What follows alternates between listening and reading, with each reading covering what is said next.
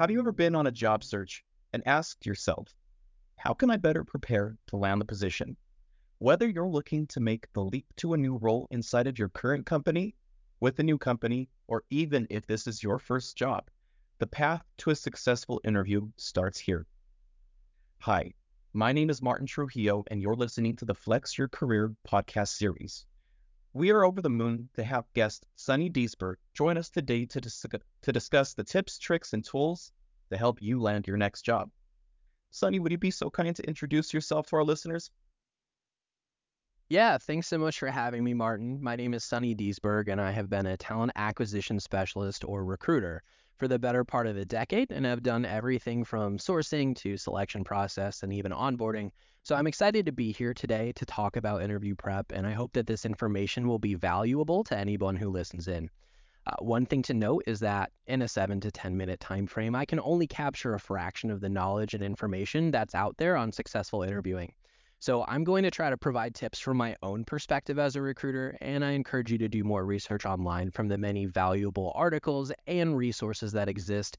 And remember, there are varying approaches and opinions out there, so do what works best for you. Thank you very much, Sonny. Now, before we kick it off, I just want to ask a question to get to know you a little bit better. What made you want to become a talent acquisitionist? Yeah, thanks, Martin. I mean, I've wanted to be a talent acquisition specialist since I was in elementary school, like most other recruiters. Um, just kidding. In reality, I really sort of fell into it. So I was working for a company in a customer-facing role that really needed a recruitment marketing skill set and branding and social media. And so along with that role came all of the trainings and the trappings of a full cycle recruiting process, which I still enjoy doing today. I love the humor that you threw in there, but that's really good information to know. Now, being the one who usually does the interviews, how does it feel to be on the other side of the table today? Sure. Well, I'll let you in on a little secret here, Martin. Nobody really loves being interviewed for a job. Even recruiters and hiring managers have to interview for their jobs, and we understand that it can be very stressful and nerve-wracking. But hopefully, with some preparation and the resources to ready yourself, you'll feel ready to tackle any interviews that come your way. Well, I guess that's true that we are all in the same boat. I mean, you sound pretty confident about everything, and I know that a lot of people can get their nerves up a little bit when it comes time for interviews. But also, a lot of people stumble upon job listings and immediately submit their resume. Now, in your experience, what steps should applicants take before applying for a job? Yeah, that's a really great question. One, I would say know the company. Take some time to read about the company, both on the company website and external sources like Glassdoor. And reading those employee reviews, right? It helps you understand if it's really an environment that is close to what you're looking for, and really, it's a good look if you're able to articulate why you're excited about what a company represents and has to offer, and bonus points if you can recite some of the core values that align with your own. Second, get very familiar with the job posting itself. Understand the role specifics and how your experience relates to the position. Pay attention to areas where you might be able to highlight your experience and areas of opportunity for your own development just for awareness. Tailor your resume for the job. It's no secret there are companies out there that use AI resume scraping techniques to get down to their people that they want to invite to a phone interview, which can eliminate a large number of people in the early part of the process. Now, that's not to say all companies do this, but either way, it's just a great way to make sure that your skill set reflects why you're qualified for the job. It takes more of your time, but it pays off twofold when you're selected to move forward to your first interview. Okay, well, those are some extremely helpful tips for anybody who's thinking about applying for a job. And I think that three of the most important that stand out to me is to know the company and their values, to familiarize yourself with the role and how your experience relates to the position, and to tailor your resume to the job.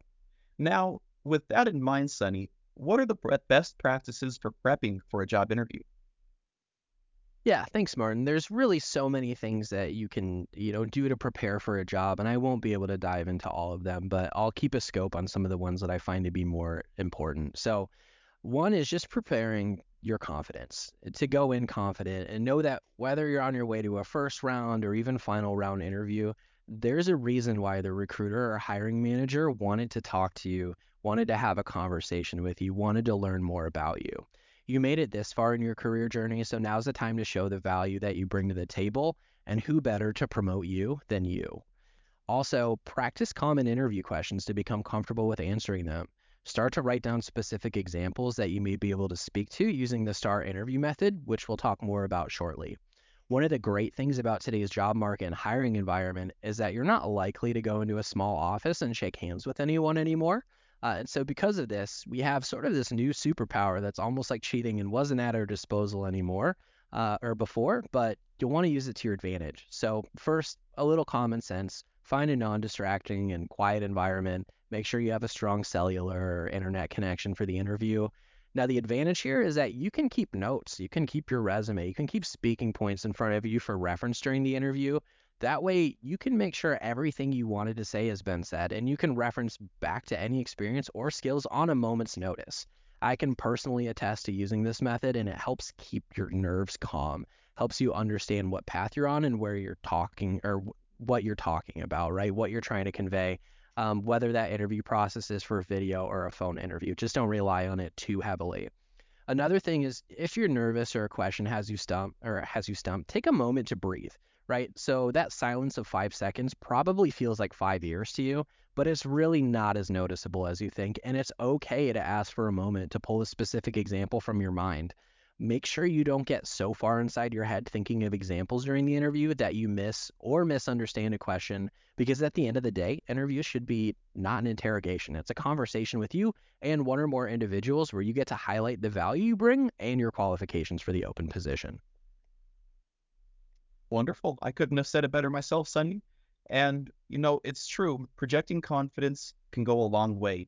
The way that you hold yourself up, it'll really determine the way that you finish strong and everything else you said. Helpful tools to put into that toolbox for anybody getting ready for an interview. Now, you mentioned the STAR method, and I'm sure that many of our listeners may not be familiar with that. Can you tell us a little bit more about this STAR method? Absolutely. So the STAR method is an interview technique that gives you a straightforward format that you can use to tell a story by laying out the situation, task, action, and result. So a handy acronym of STAR. So in the situation, you'll set the scene and give the necessary details of your example. For example, you could say, in my last role, I was assigned a group project with two of my colleagues, and I had a deadline of 3 weeks. You'll talk about the task. Well, I was looking at the management of that project and the timeline, and one of my colleagues was extremely reluctant to contribute because they had a heavy workload. And so they just really weren't confident that they could contribute quality writing content in that time. And so you took an action, and in that action, you'll explain exactly what steps you took to address it. So, for example, my colleague and I collaborated. We had a conversation and we communicated in a way to assign them only tasks that they felt comfortable and confident that they could finish within the time frame that we were given. And then you'll speak to the result. What was the outcome? So, afterward, this group worked more efficiently, and every part of the project was successfully completed now due to our team effort. This method of interviewing is based around storytelling. So with this method, you won't say, I'm a good communicator, but you might say or talk about a time that you convinced an entire group to do something. You wouldn't say, I'm a quick learner, but you might talk about the time that you had to quickly upskill to meet a certain need at work. That's great information. I think that it could be really helpful using this STAR interview method to make yourself stand out against the crowd when interviewing. Now, from that point after your interview's done, what tips can you share about post-interview follow-ups? Yeah, so when it comes to post interview follow ups, it may feel strange to you, and that's because you never know what to do or what's acceptable, but do what's comfortable for you. At the end of the day, there are varying opinions, varying thought processes on what that should look like. But I'll tell you now, it's okay to send an email and let a company know how much you enjoyed learning about the position, that you're excited about the opportunity, and that you look forward to hearing back from them. But do keep in mind that things like schedules, people on PTO, other candidates going through the process, and sometimes multiple decision makers are involved in the selection process. And these things can all slow down the hiring process. So just remember to be patient. Yeah, a good company will never leave you wondering whether you have the job or not. Sometimes it just takes a while. Well, thank you so much. And, Sonny, I just have to say, it's been a pleasure speaking with you today. And I'm sure our listeners have gotten a lot of valuable insights and information on how they can better prepare for their next career journey, whenever that may come. Thanks so much for having me, Martin. It was a true pleasure.